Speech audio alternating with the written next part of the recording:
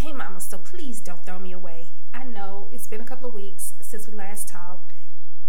I am a terrible podcast producer, but ladies, listen, it's been a lot going on. Like, I've been over here working because work is work and work is a lot of work these days. We're in the middle of hiring, trying to get the kids home, trying to prepare myself mentally for homeschooling. So it's just been a lot. So I apologize for not being present, but I also wanted to make sure that this episode got out because today I'm sharing another story from a homeschooling mom. We're coming up on back to school season. Things are so uncertain. We really don't know if these kids going to school full time or if they're not going to school full time. And I just want to provide some encouragement to the mamas out there. I know I made the decision to pull our kids out a couple months back, but I know that that's not everybody's story. And sometimes you just need to be inspired through others to know that it's even a possibility for you and just to feel better about where you are. It's tough right now, ladies, but I want to offer you some encouragement today before we hop in and start talking to Alana. You're a great mother, and your kids are amazing, and they're lucky to have you, and they're not going to be any dumber because things are not going the way that they normally would go. I think as moms right now, it's just our job to dig deep and do the best that we can for our little humans and just make sure that they feel protected and they feel confident during this time. And all of those other details will work themselves out. So today, as you're listening to Alana, Alana's been homeschooling her boys since her oldest was in the 3rd grade. And I want you to hear her confidence. And I want you to hear how she feels about her abilities as a mother to educate her boys and laughs at her mistakes. I think we're in a season where, even though it's tough and it's stressful, I think that we should, as mommies, take the pressure off of ourselves and start to figure out ways that we can just be the best moms that we can for our little humans in this season and just work to get through it together. So today's episode is all about encouragement. It's just a story to share with you, to provide some insight from another homeschooling mom. I've got plenty of back to school stuff coming up that I'll be sharing with you guys. My cousin over at, Homeschooling? I'm trying to look her up on Instagram and I'm pulling up. Never mind, I'll tag her. The one we talked to last week, Delise. Her organization is still a great resource if you are looking and trying to educate yourself on how to get started if you're having to homeschool. And I really recommend it because it's a mix between homeschooling and having to homeschool because they can't go to school. So check that out. Be sure to check that out. But today, listen to Alana. Laugh with me and Alana. Take the pressure off. I know it's stressful. I'm right there with you. But we're going to get through this, ladies. I promise you. And we're going to laugh about it on the other side. But until then, let's hop into today's episode.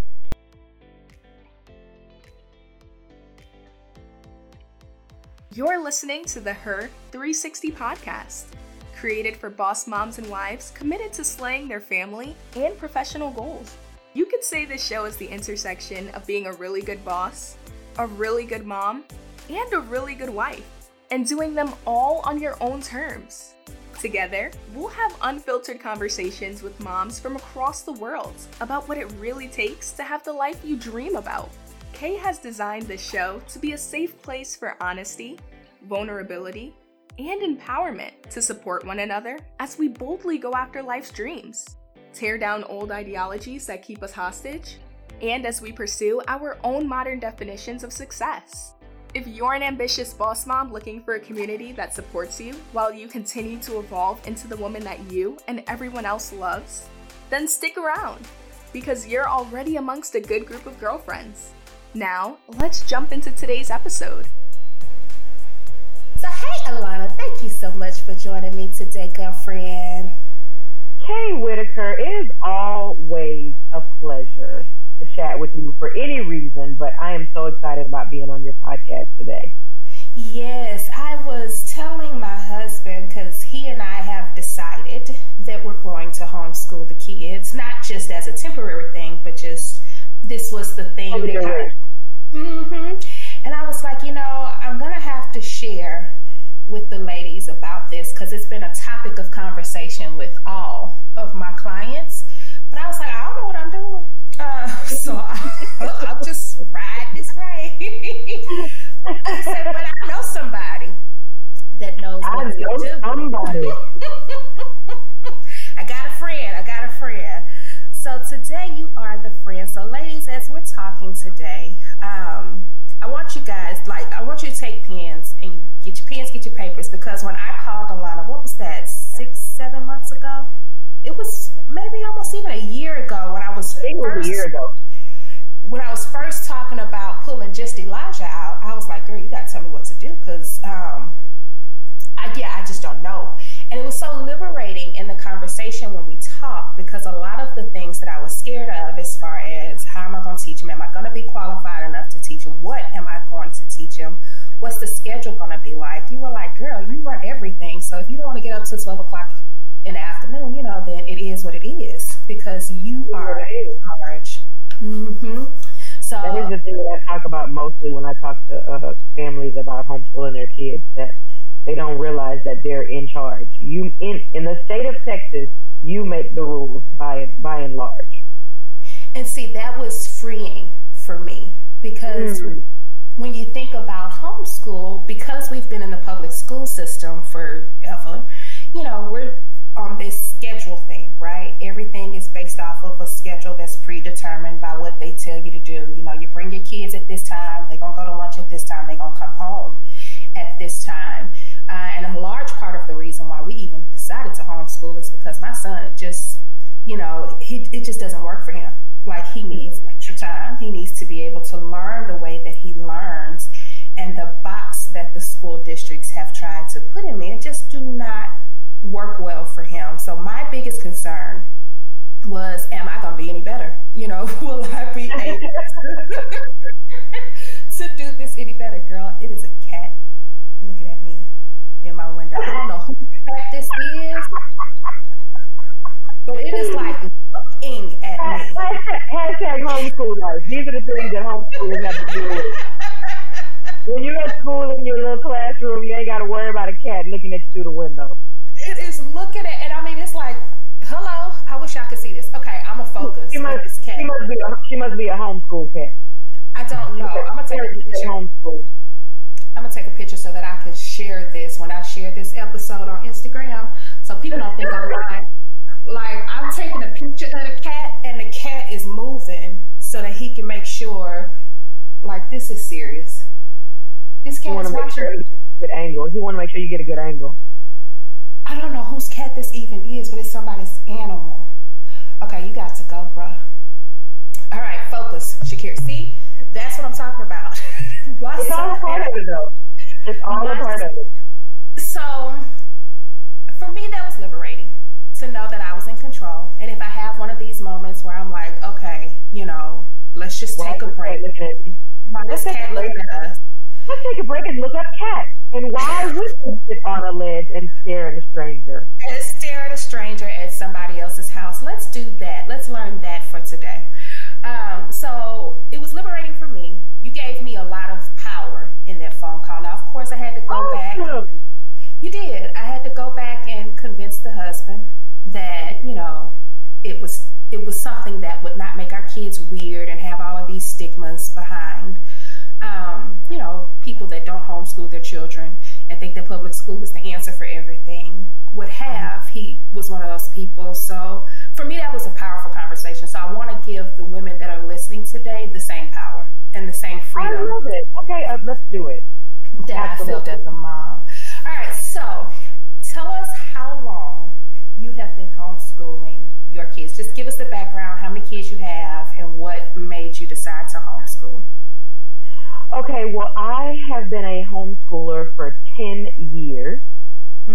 And it's funny because as we work through this quarantine business that we're all going through, many of my friends, clients, and things like that ask me, well, Alana, how are you doing with the quarantine, the homeschooling and everything? And I have to remind them that I've been homeschooling and working from home for 10 years.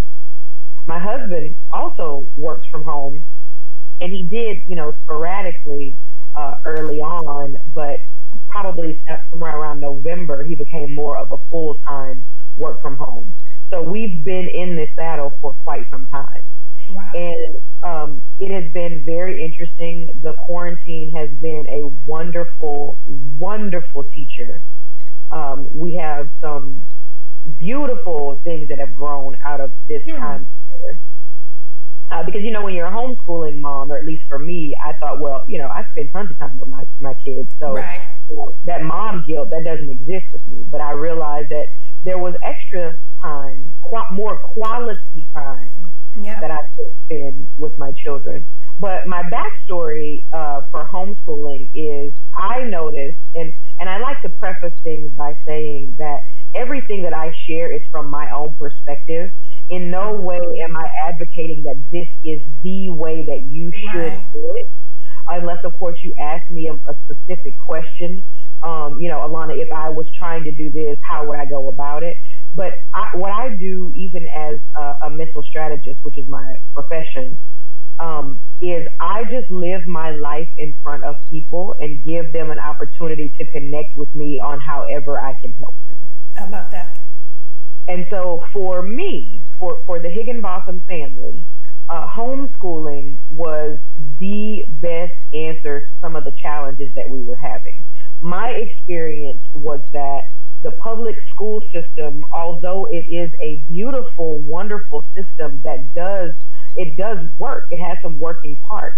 What I noticed is that for many brown-faced boys, it was challenging. Now, in no way am I a conspiracy theorist, but I believe that sometimes the way a particular something is made, although it works really well for a lot of people, there may be a certain kind of person that it doesn't work for. You know, you and I getting ready to log into this podcast, I had a few challenges logging in, because I was logging in from a different type of browser than what you're normally used to logging in. It didn't mean that this whole concept doesn't work. It just wasn't working for me. And in this particular example, I was able to tweak some things and now made it work for me. But the public school system was something that I noticed was not working for my brown-faced boy. And there were several other, and have been several other over the years, of parents that I get calls from saying, Alana, I'm having a challenge. You know, my friend told me to call you. And more often than not, it's a brown-faced boy. Or a young lady who is very creative and very outside of the box. And she's being forced to be put inside of a box. And here's what I also want to make sure I clarify about public school. It is the nature of the beast. It is a machine that was created to produce a product. That's not a bad thing. It's not a bad thing. It's not a good thing. It's just a thing. And many people don't know this, but many years ago, the public school system was actually created by Andrew Carnegie and J.P. Morgan because they wanted a system to be able to educate children so that by the time they were of working age, they would have a mindset and a mentality to be able to plug in as employees to their company. Super duper smart. And it has forged what is the foundation of corporate America today. And if you look at the two systems, corporate America and the public school system, they're very, very similar, even though we are, you know, hundreds of years removed from its initial creation. And so what I noticed was something very basic. So in life, they teach us to pay attention to the constant. You're having a problem, you have this continuing challenge. What is the constant in those situations that connect them? And oftentimes, that's the thing you need to handle. And so one of the things that was a red flag for me, and there were several, was that every year when my oldest son was in school, he had a challenge when it came to doing creative writing. I thought that was odd because my son, who is now an animator, really loved doing creative things. And one of the things he would do sometimes on a Saturday is he would write a story and then illustrate the story. So I was kind of dumbfounded as to how a kid who can write pages of a story in his leisure time was having so much trouble each school year doing it when it was an assignment for him. So kindergarten, first grade, second grade. So finally, third grade, it dawned on me in keeping with the whole there's a constant in this situation, it dawned on me that the other constant besides my son was the system. Mm-hmm. And I never would have thought about that. The whole entire time that we were having this challenge, I always thought, well, it must be something with Drew. Right. It must be something wrong with Drew. But then I started focusing on the system and how the system operates. And I pulled away some things. I looked at some pieces of the puzzle that were missing. I looked at some pieces of the puzzle that were just a gap. There were no pieces to fit in there. It was just a gap. And I realized that the way they were teaching my son was not the way that he most effectively learned. Right. Mm-hmm. And my son is very, very, both of my boys. At the time, I only had, at the time, my youngest son was like 2 or 3. Mm-hmm. And my oldest son was beginning his 3rd grade year. He was in the gifted and talented program. And this was his first time with 2 teachers. And so I had a conference with one of his English teacher, and she was worried about Drew's writing once again. And this was the thing that sent me over the edge. And when I say over the edge, I don't mean I was upset. I mean, it sent me over the edge as far as like, okay, I got to find a different alternative. Right. And this situation, she and I was always a parent that liked to have meetings with the teachers throughout the year. Mm-hmm. I never wanted to be the mom who you only saw when there was a problem. Right. And on occasion, I might bring a pot of gumbo or some freshly baked cinnamon rolls. When you hear the name Higginbotham, I want it to resonate in a positive light with you. That's right. I know how the human mentality works, so I'm going in for the gusto. And so, absolutely, on this particular meeting, his English teacher was saying, Mrs. Higginbotham, and she's showing me his notebook, and she's saying, on this day he had 30 minutes to write. And all he wrote was his name, the title of the book he was supposed to be writing about, and I think like 2 sentences. And then he spent the other 30 minutes doing nothing. And then he showed me another paper where he had only written his name. And then she showed me another paper where for 45 minutes all he wrote was just like his name and the date. And so she stops there and she's talking to me. And meanwhile, I'm listening to her, Kay, and I'm thinking to myself, I don't understand how this is possible because this is not my field. So then she says, but on this day, and she turns the page, and there is 2 pages, top to bottom, front to back, full of words. Wow. Where he spent 15 minutes filling up all those pages. And I said, well, what was the difference between this and that? She said, well, I was talking to Drew and asked him about some of the books that he had been reading. Was there any book that, resonated with him? And Leo Leone is a child author. He's passed away many years ago. But he wrote a book that Drew had read that Drew really enjoyed. And Drew said to his teacher, well, I really like this particular book. And she said, well, why don't you write about that? And Drew said, well, I didn't know I could write about that book. Because, they give him a list of books. Right. Drew said, I didn't know I could write about that. And she said, yeah. She said, so next time, we do our creative writing, or you can write about that book. She said, Mrs. Higginbotham, Drew bothered me for 3 days straight because they only did writing like once a week. She said, Drew bothered me, asked me 2 or 3 times every day for 2 or 3 days straight if he could have his time to write about that book. And what ended up happening is he was so on fire about writing about something that inspired him that he bartered his recess to be able to sit in the classroom and write about that book. What? That is when he banged out all of those pages. What? Now, I am no degree teacher. I do not have a stitch of formal institutional education on being a teacher or educating anyone, right? Right. But what I am really good at is putting together puzzles and filling in blanks. And in that moment when she told me that, I said to myself, well, geez, of course you're going to be excited about writing about something that stimulates you. Right. So they were forcing him to read certain books that he could care less about. I love Judy Blume to life. God rest her soul. Right. But not every 8-year-old boy wants to read about Ramona and how she's 8 years old and all this other shit. Love me some Ramona now. Ramona forever. Ramona forever. However, my little Drew didn't care nothing about that.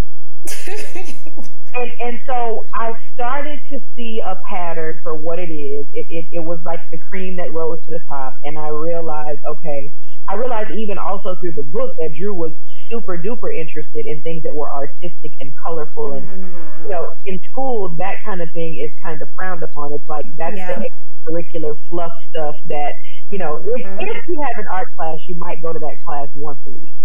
Right. And so this book was very, this whole situation and this book and this writing was very integral. As a matter of fact, that happened on a Wednesday. And by the following Wednesday, I was emailing the teachers, the principal, assistant principal, and counselor, letting them know that Drew would be being withdrawn from school and he'd be homeschooled. In a week. Yeah. Now, the decision to arrive at that didn't happen in a week. It happened over the course of about 2.5 years of research. And by research, I mean I ran from it from about 2 years and 3 months. And then the last 3 months, I literally had random people tapping me on the shoulder, striking up conversations with me about homeschooling. And I know nobody that homeschool. I certainly didn't know nobody who looked like me that homeschool. Absolutely. When I met you, how long have we? It's been years. Yes. It's been some years. And when I met you, I think you were the first brown woman that I knew that homeschooled her kids. And I was like, God bless her soul, because my kids. Everybody says that. My own sister told me, oh, you can do that because you like your kids. You like your children. They got to go. They gotta go. Ooh, they gotta go. But I have a similar story. And we've talked about this offline before with Elijah. He just learns differently. And it's been years that I've considered it. But having a partner that thought anti what I thought, we had to come to a conclusion together that it was what was best. Yeah. But now that we're here, we like, okay, how are we gonna make this work? Because everybody, nobody going back to school. It was the same for me. As a matter of fact, I call it my litmus test. My litmus test was, because like I said, I ran from it. The last straw, one of the last straws was when my neighbor started talking to me about the fact that both her and her husband were homeschooled. Wow. But the last straw was I was out celebrating one of my friend's 40th birthdays, and we were at Painting with a Twist, and randomly this woman struck up a conversation with me about homeschooling. The group of women were all homeschooling moms, all super cute, all dressed really nice, looking super jazzy, makeup on, hair popping, different ethnicities. And one of them, I'll never forget, her name was Dee Dee. And one of the reasons I remember that is because the friend whose birthday I was celebrating, his name was Dee Dee. Oh, wow. And she said, girl, we have changed the face of homeschooling moms. And I was like, oh, Lord, here we go. More homeschooling. And this woman walked me out the door and all the way to my car in the parking lot talking about homeschooling. How she felt about homeschooling initially. And so it was the thing. This is what I said to myself. I said, Self, and myself said, I said, Self, if me and you talk to our hubby and he's on board about homeschooling, then I know it ain't nobody but God. I know it's in the plan. And my husband was very much like your husband. Well, how are we going to do this? Well, what about that? Well, what about college? Well, what about... And I came home and I talked to my hubby about it. And my hubby said, babe, if you think we can do it, I believe in you. Let's do it.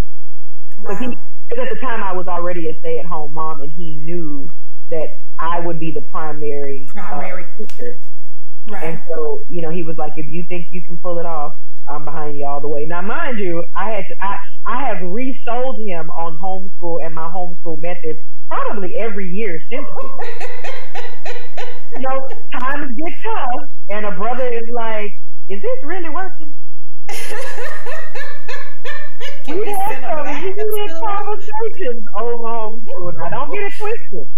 So what you're saying is that just because you make the decision doesn't mean that decision will stand forever. You will have to revisit the conversation. It's like buyer's remorse. It's like buyer's remorse.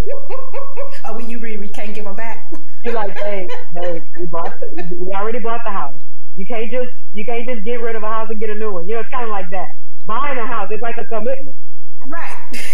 I can remember one day, him being real, because he's homeschool minded. He's public school minded.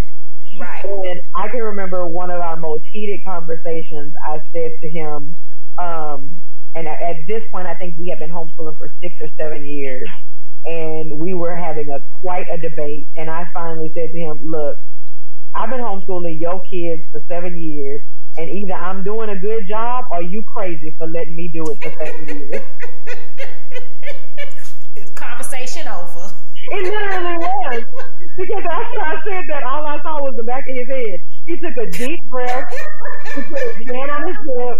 He looked at me for 3.25 seconds, and then he turned around and walked out the room. And I guess he said to himself, well, shoot, she might be right. She might be right. Either this is working, or I'm crazy for letting her homeschool. Either way, or either one or the other, or both. Either it is working, and you're crazy for letting me homeschool you. Yeah. So let's stop having this conversation. Yeah, do your work. Yeah, get on out of here so I can take a shower. I'm done with it. Oh, okay. So it sounds like we had some work to do from getting the hubby on board, but now they're at home. So once they're at home, what do we do? Like, how did you prepare in that 3 months? I know you ran for a couple of years, but in the 3 months, what were some of the things that you were researching to make sure when you made that decision that you had the confidence that you were going to be able to actually do this and do it well? Well, the one thing I will say, first of all, is that I knew that it needed to happen, and I made a move. Mm-hmm. I did not wait until I had all the curriculum already ready. I did not wait until every situation was perfected, because I knew that there was a challenge that was going on. And the time that I spoke about having that conference with Drew's third grade teacher, that was the final straw. Right. But there was a lot of things that were leading up to that. One was he was in class and having a challenge focusing, and the teacher told him why don't he put his headphones on, the headphones they use for the computer. Why don't you put your headphones on? That'll block out the sound, and it'll give you an opportunity to concentrate. And Drew tried to explain to her that's going to be a distraction. Yeah. And so, he very diplomatically, because my son has always been a great communicator, most of my children. And so she got upset with him because he refused to put the headphones on. I later found out that she's actually the disciplinarian teacher. So there were 5 known behavior problems and troublemakers that were in her class.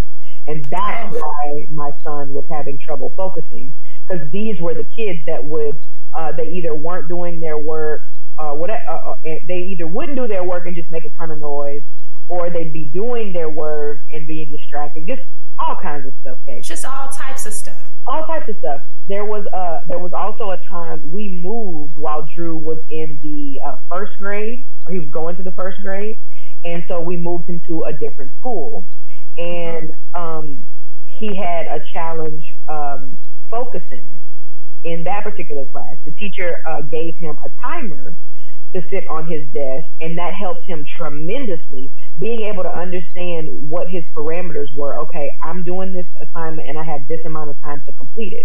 Well, what happened is after he got accustomed to using the timer, she took it away from him. So it was all kinds of things. We moved from that place to another home. We ended up buying a home a year later, and the community we lived in, the school that was zoned to it, Drew went to that school, and he had trouble with the boys throwing mashed potatoes at him at the lunch table. Oh, no.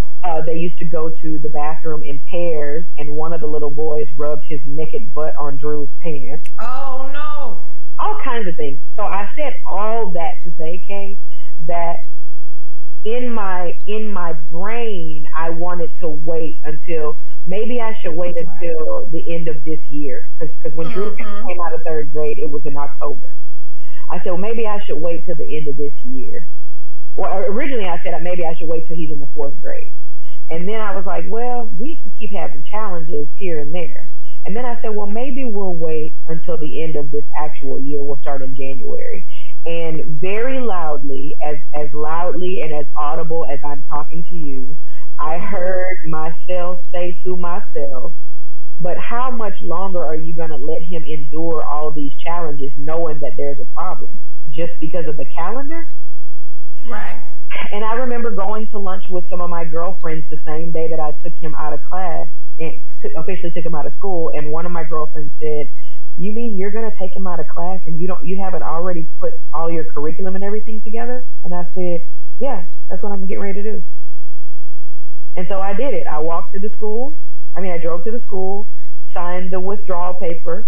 I found out that no matter how much gumbo or cinnamon rolls you bring, they treat you a little differently. They treat you real different when you walk into that office to sign a withdrawal form. So I withdrew him, and initially I was basically public schooling at home. So there was this regimented curriculum. It had all of the subjects, including Bible.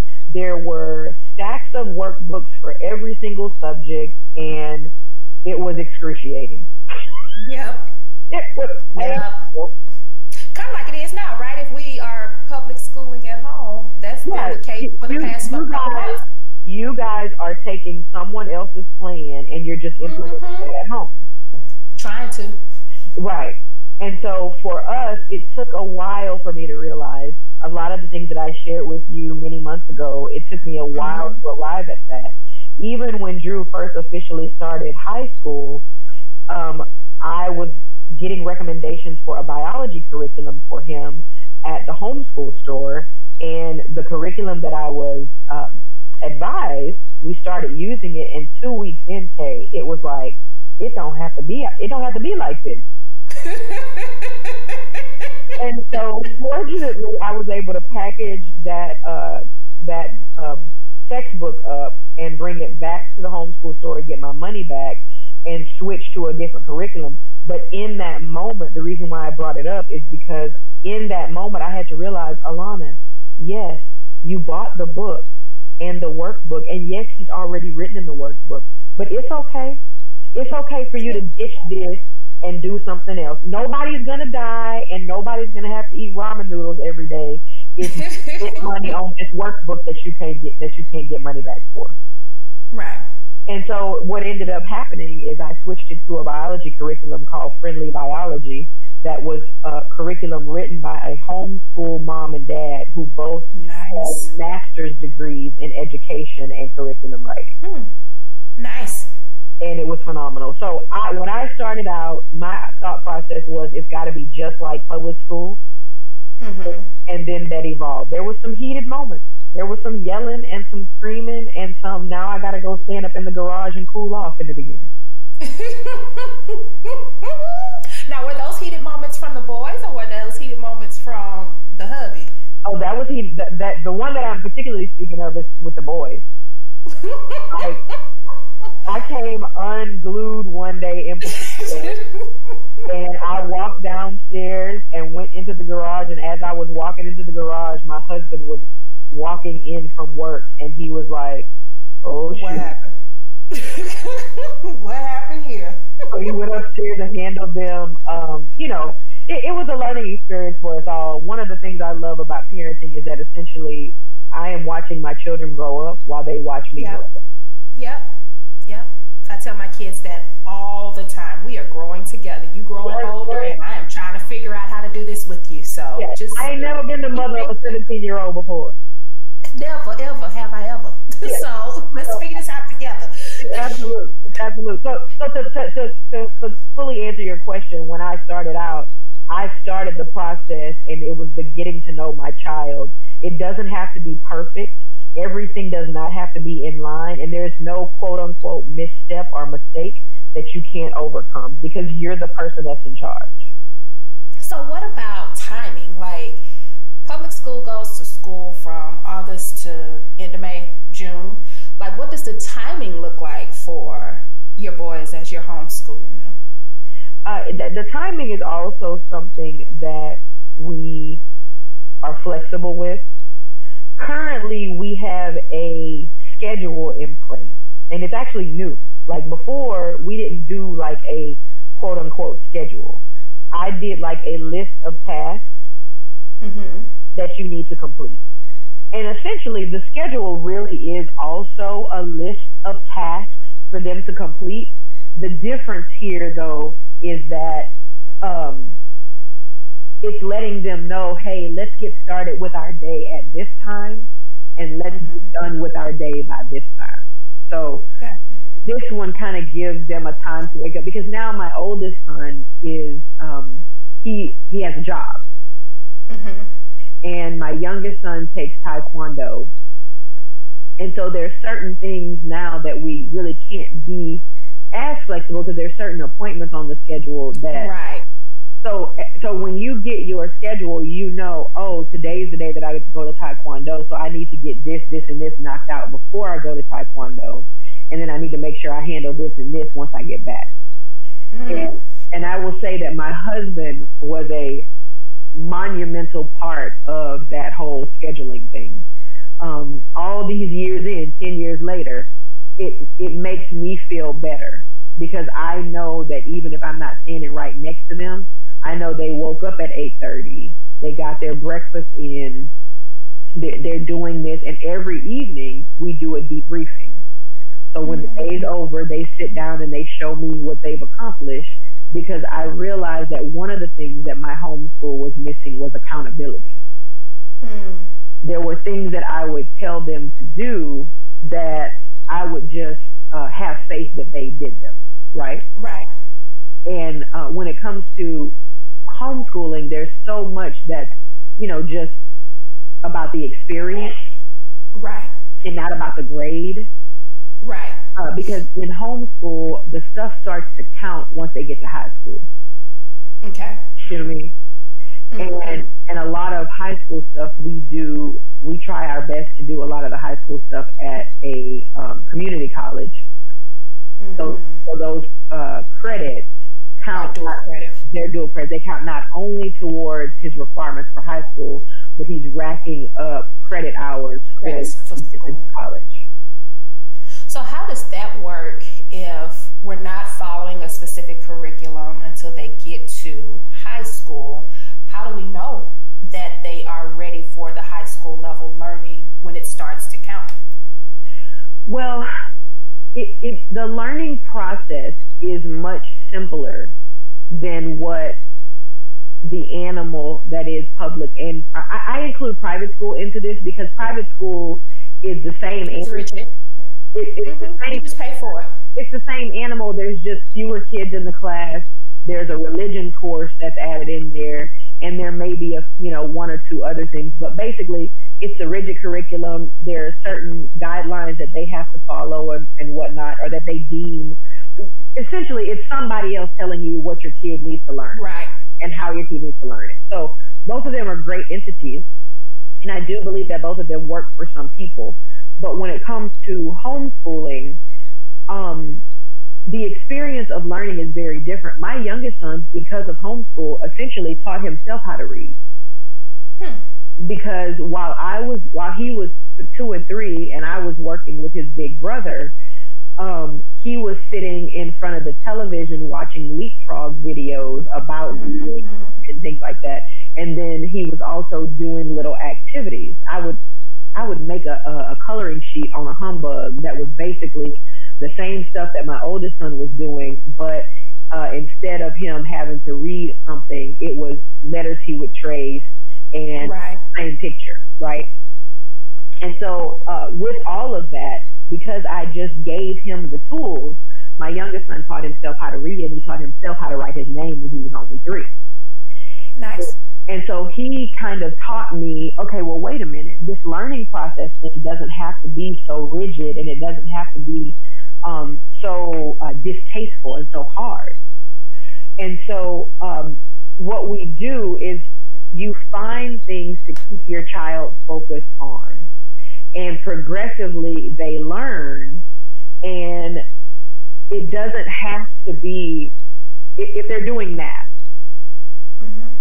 your child doesn't have to do an entire worksheet of 25 to 30 math problems to know how to do those problems. Say that. Because let me tell you what ends up happening. Depending on your child, whether they are left brain, whether they are right brain, whether they are the oldest, whether they are the youngest, all these things affect how a person processes information, right? The little voices inside your head that make you scared that you're going to mess up, all those things.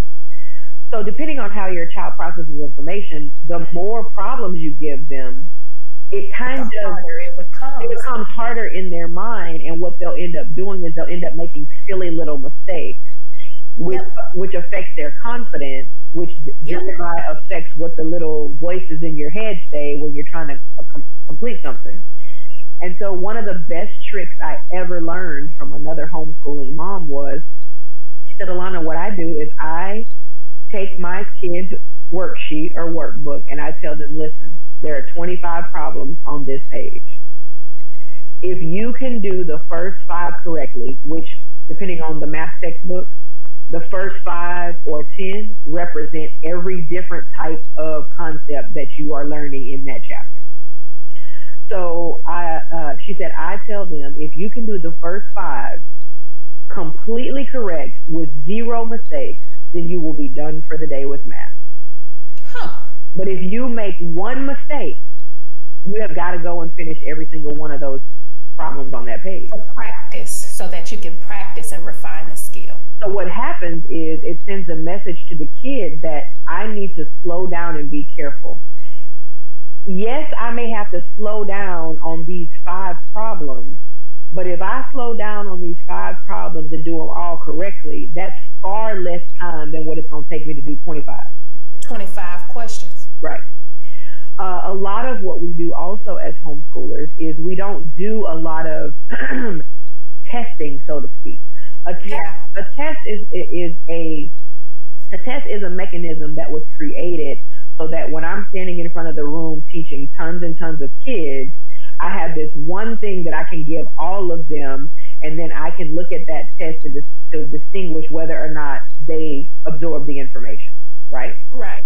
Well, when you're a homeschool parent, particularly those of us that have a smaller grouping of children to teach, the test is not as necessary because you're working with the kid. You know what they know because y'all are working through it. Right. But for grins, for giggles, many times we will implement a test, particularly on math or things like my oldest son is getting ready to take a test on U.S. history, because I want them to be prepared and understand what it's like to test. I don't want to give them so many tests that may be unnecessary, and then they get to college and testing is something that's distasteful to them. I want them to enjoy learning for the purpose of learning. Not for the purpose of taking the test. That's right. And not for the purpose of the trophy that you get when you get an A or whatever. We're not a trophy type of family. Nice. Now, speaking of tests, so we know that the state of Texas has all of these tests that are required in order for the student to be deemed passable, right? So what is it? I don't even know what test it is. Now, STARS, whatever it is. And that causes a considerable amount of stress, especially for my son. My oldest child, she can take a test with her eyes closed. But for him, like it completely takes him out. Yeah. And he makes mistakes just because he's taking the test. The stress of it. What is it like? Yeah. What is it like if I'm at home homeschooling? How do I know how high school, it counts, so those grades matter. Do I also have to take the test in order to receive my high school diploma and be qualified to go into college? No, ma'am. In the state of Texas, homeschools are categorized as private schools. So private school students don't take the STAR test. The STAR test is our, and every state has a different name for their test. Right. The STAR test is a way to quantify education so that on a higher level, people that live in Austin or whatever your state's capital is can look at a spreadsheet and know how the children are learning in this school district and in that school district, and then moreover in this particular school and in that particular school. And therefore, they know how to move forward in the processing or the planning of their school year and of their requirements. And also, when it comes to doling out money and funds and resources, they utilize the STAR test to be able to tell them what pockets in the state need more resources or deserve more resources, so forth. Based off of the performance of the kids in whole. Absolutely. But what it was not created to do, let's be clear, what it was not created to do was make sure your child is learning what they need to learn. That is not what it was created to do. And again, it's a part of the animal. I don't badmouth it because it has a position. If I was in charge of an entire state's worth of education, especially a state that's the same size as a doggone continent, right? If I was in charge of an entire state education and how to plan it and put it together, you've got to figure out a way to break it down, because one person or one entity, I should say, is not capable of moving all around the state to figure out if each kid is getting what they need. This is true. And so, fortunately, in the state of Texas, because being a homeschooler classifies you as having a private school, you are not required to do any standardized tests. There are standardized tests available if you as a parent would like to do that for your kid. The Stafford test is a test, the Iowa test. These are all tests that many private schools use. And as a homeschooling parent, you can even get yourself certified as a proctor, to where you can administer the test. You can not only administer the test to your children, but it's also a way for you to make a little extra change, because other people can pay you to administer the test to their children. For their kids. But when it comes to standardized testing, the first standardized test your child will be required to take is the SAT or ACT. For their entry into college. That's right. That's what I was going to clarify. For entry into college. If your kid wants to be a plumber, which God bless you if you produce a plumber, because baby, they make some money. Okay. They sleep on the plumbers, but they get paid. Listen to me, honey. They are not leaving your house for less than $300. I don't care what's going on inside those walls and those pipes. If I come in and look for 15 minutes, you're going to pay that invoice. Okay, but let me tell you what. Try to fix that on your own, and you'll realize real quick why they are so worth what they are asking you to pay. Amen. So if your kid wants to be a plumber or an electrician, more power to you. They're gonna make a lot of money, and they'll never have to worry about a job. However, if your kid wants to do something that does require higher education, then the first test they will have to take, standardized test they have to take, is an SAT or ACT. And there are people out there to help them prepare for those tests. It's available to you if you're at public school or private school. It's also available for free online. Khan Academy, CLEP website, all kinds of things out there. And that brings me to kind of what you were getting at, Alana. Well, how do we know if it doesn't count? It does count for high school. How do we know? Essentially, there comes a time in your kid's homeschool life and hopefully for you, it's early, for, you guys out there, it's early on, where you just really focus on, okay, these are the things that are required. Let me go and look at my school district and what is required for a high school diploma, and we'll just focus on that. Let's say your kid's 3, and you look at what is required. An advanced science here, an advanced math there, algebra 1, algebra 2, a foreign language. If your kid is 3 and you're getting ready to homeschool them, one of the best things you can do is go look at the SAT and the ACT and look at the high school requirements and focus on that. Well, Alana, if my kid's only 3, how are they going to be doing algebra 1 and algebra 2? Well, you start them from their 3-year-old place in life, and then you build on that until, before you know it, this happens all of the time in homeschool. Before you know it, your 8-year-old will be doing algebra 1 and algebra 2. Because they organically learned it because you introduced it, and you did not subject them to having to go to kindergarten, 1st grade, and 2nd grade, and all 3 of those are a repeat of one another.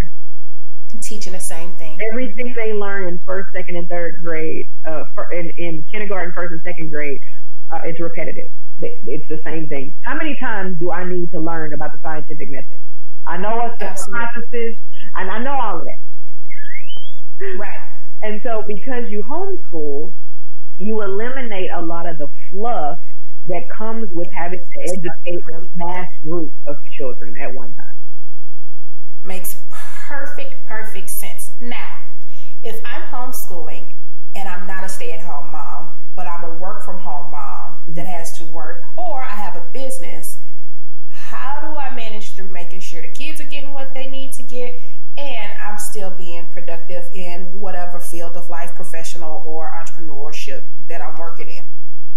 I would say that the very first thing that you need to realize, the very first thing that you should realize as a parent, period, but right here answering your question, the very first thing that you need to realize is that your child is capable of greater things than you can imagine. That's good. Say that again. Your child is capable of greater things and greater responsibilities than you can imagine. And here's what I mean by that. I'm all for the empowerment part. My in you is greatness, and that's wonderful and it's exciting and it makes you want to clap.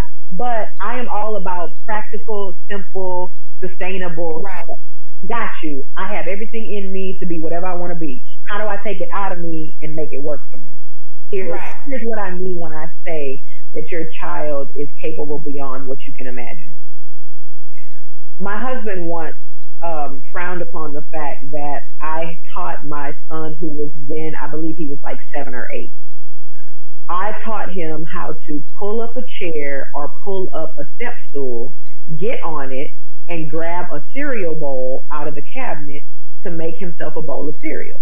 I even went so far as to get my gallon of milk from the store and break it down into 3 smaller containers to make it easier for him to grab the gallon. Right? Because I need you to be independent. That's what I need you to be. Yeah. And so my husband, and I have used this analogy so many times, people are probably sick and tired of me saying this. My husband was like, what if he falls? What if he hits his chin on the edge of the counter and he bleeds and then he got to get stitches? Or what if he drops the bowl and it breaks on the ground and then he falls and cuts himself? Just all this stuff, right? And I let him have his moment. And once he was done having his moment, I said, honey, right now, somewhere at this very moment, in either a third world country or just a different neighborhood, there is a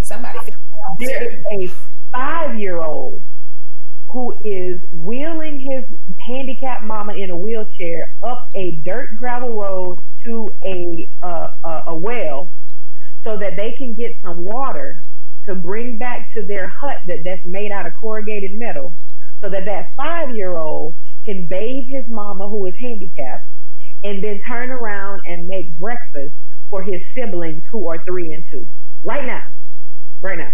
And do you think that because he was grown in a third world country that that he just magically has the capacity to be responsible. No. He's responsible because it is necessary for him to be responsible. We're talking about a cereal bowl. And I honestly actually saw a documentary where that was that's how I got that concept. I saw a documentary where that was the truth. This young man in a third world country was wheeling his mom in a broken down wheelchair. Wow. And he did it every single morning. And so I said all of that to tell you, you think that your child can't handle doing things on their own, but they can. And one of the best things you can do for them is give them the opportunity to be responsible for themselves. It doesn't have to be perfect, and they're going to make mistakes, but it is in the mistakes that the learning happens. So to cap that off, putting together a schedule and saying, listen, here's a watch for you. Mommy's going to get you a digital watch. You can get a cheap old Casio from Walmart. Get that baby a watch. Look at this watch. You're teaching them so much in that opportunity to help them journey is so important. All those things that are going to happen when you give that baby a digital watch, when you give them a piece of paper that says, at this time you're going to do this, at this time you're going to do that. I'm telling you, that 5-year-old, that 6-year-old, that 8-year-old are going to feel so empowered, and you're going to want to weep at the little person that you have allowed them to journey to. It's magnificent. Because those are things they're not going to learn in the classroom because they don't have time to teach them those type of life skills inside of the classroom. And they're being taught by a person who is absolutely overwhelmed that he or she can't even actually do their job. Their job becomes making sure you're ready to take a standardized test as opposed to the joy of teaching you. My heart goes out to schools, to public school and private school teachers. Yep. I 100% agree. Okay, Alana, we have been talking for about almost an hour now. 62 minutes and 47 seconds. We can go on and on and on about this. And I love these conversations, especially when I start to get a process. I wanted to make sure that the ladies that were listening had some insight for confidence. You know, there's one thing to have a blow by blow on what to do. And I don't ever want to have a conversation like this is how I love what you said in the beginning.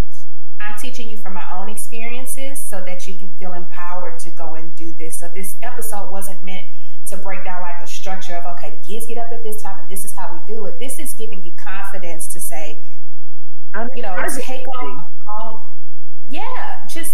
take off all of the stigmas that you have about your children and really touch into what you want for your kids and what's going to be best for them. That's right. We didn't come to this decision lightly. As a family, and what works for my family may not work for your family. And, you're going to have to go through that process to figure out what works. But what's most important is that there's a whole wide world of people, especially women that look like us, that are making this happen and making it happen for their children. And their children are going into the world being positive, productive citizens of the worlds that they live in, making some amazing things happen. Okay. So if you don't take anything else away from this episode today, just know that you have what's in you as a mother to care for your child. You do that every single day, so you can teach them if that is what you want to do. And if that's what's best for them, and this is something that you're looking to do, then I would think that we're just encouraging you to take the necessary steps to make it happen. So that you don't have to wait until your kid is in the 7th grade, going into the 8th grade, to decide that you pull them out and do it on your own. Okay, Alana, is there anything that you can tell the ladies as we're getting ready to close, just as the final pep talk as it relates to homeschooling their kids and being a homeschool mom? I do. So a large part of being a homeschooling family is parenting, right? So you get to parent on a more full-time level. And I am going to share with you guys a parenting cheat code that I figured out some years back. And the cheat code is this. It's really simple. So in a lot of things that I teach my children, when there's a lot of moving parts, I try to break it down to what's the one thing or the two things or the three things we can do that's all encompassing that will take care of everything. And so the reality is there's a lot of things that I am not going to be able to teach my children, either because I haven't thought of it or because I haven't experienced it. So Alana, how are you going to be able to cover those bases as a parent who wants their children to have everything? And what I realize is not in just their schooling, but also in their behavior. If I do this one thing, it'll take care of all those other things. And the one thing I realized is if I can teach my child to have enough respect for themselves, then I don't have to teach them about respecting other people. Because I used to say to myself, well, if I tell my kids to respect your elders, because I was taught that, say yes, ma'am, say no, ma'am. If I teach my children to respect their elders, what happens if they're in a position where there's a person who is not worthy of respect? They're just not, that person is not being respectful. And then I realized if I teach my children to have a high level of respect for themselves, it will make them respond respectfully in every situation. In every situation. That's good. And so that empowerment to respect themselves gives them a certain level of confidence, and it also makes them realize that whatever information they need, wherever there's a gap, they have the power, the confidence, and the respect for themselves to be able to go get that information. So if there's ever a gap on something that I wasn't able to teach them, whether it's about life or school, I have empowered them to go get that information on their own. Nice. I like that. And it's okay to do that because you're in control. Yeah. Sometimes the most in control thing you can do is let go of control. The control. Love it. Well, it has been amazing talking to you, lady. I want to be respectful of the ladies' times. Would you tell everybody where to find you so that they can connect and let you know they came from the show? Yes, I am Alana Higginbotham, and I am the mental strategist. I am not only a very happily married homeschooling mom of 2 sons, but I have my own platform where I coach people to create a life they enjoy now by utilizing their mental and their thoughts to do so. And so with that, I am Alana Higginbotham everywhere. So that's ALANA. The last name is HIGGINBOTHAM.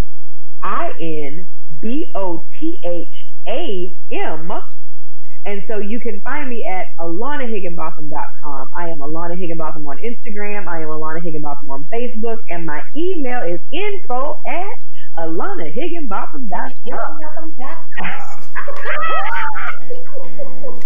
All right, ladies, it's been a blast, and we will see you on the next episode. If you loved this episode, Kay wants to know. Please subscribe if you haven't already, and leave us a 5-star review telling us what you loved and what your takeaways were. By leaving your review, it helps us to continue to provide awesome content and book guests that you love and want to hear from. And as a token of our appreciation for your review, we want to send you a gift. Kay's compiled a list of her favorite resources that help keep her balanced, focused, energized, and sane, and she wants to send it to you. To get a copy of Kay's favorite things, leave us a review, take a screenshot of it, and email it to podcast@kaywhitaker.com, and we'll send it right over. It's that simple. Until the next episode, be sure to connect with Kay on Facebook, Instagram, and Twitter @KayWhitaker. This conversation has been great, and we can't wait to see you on the next episode.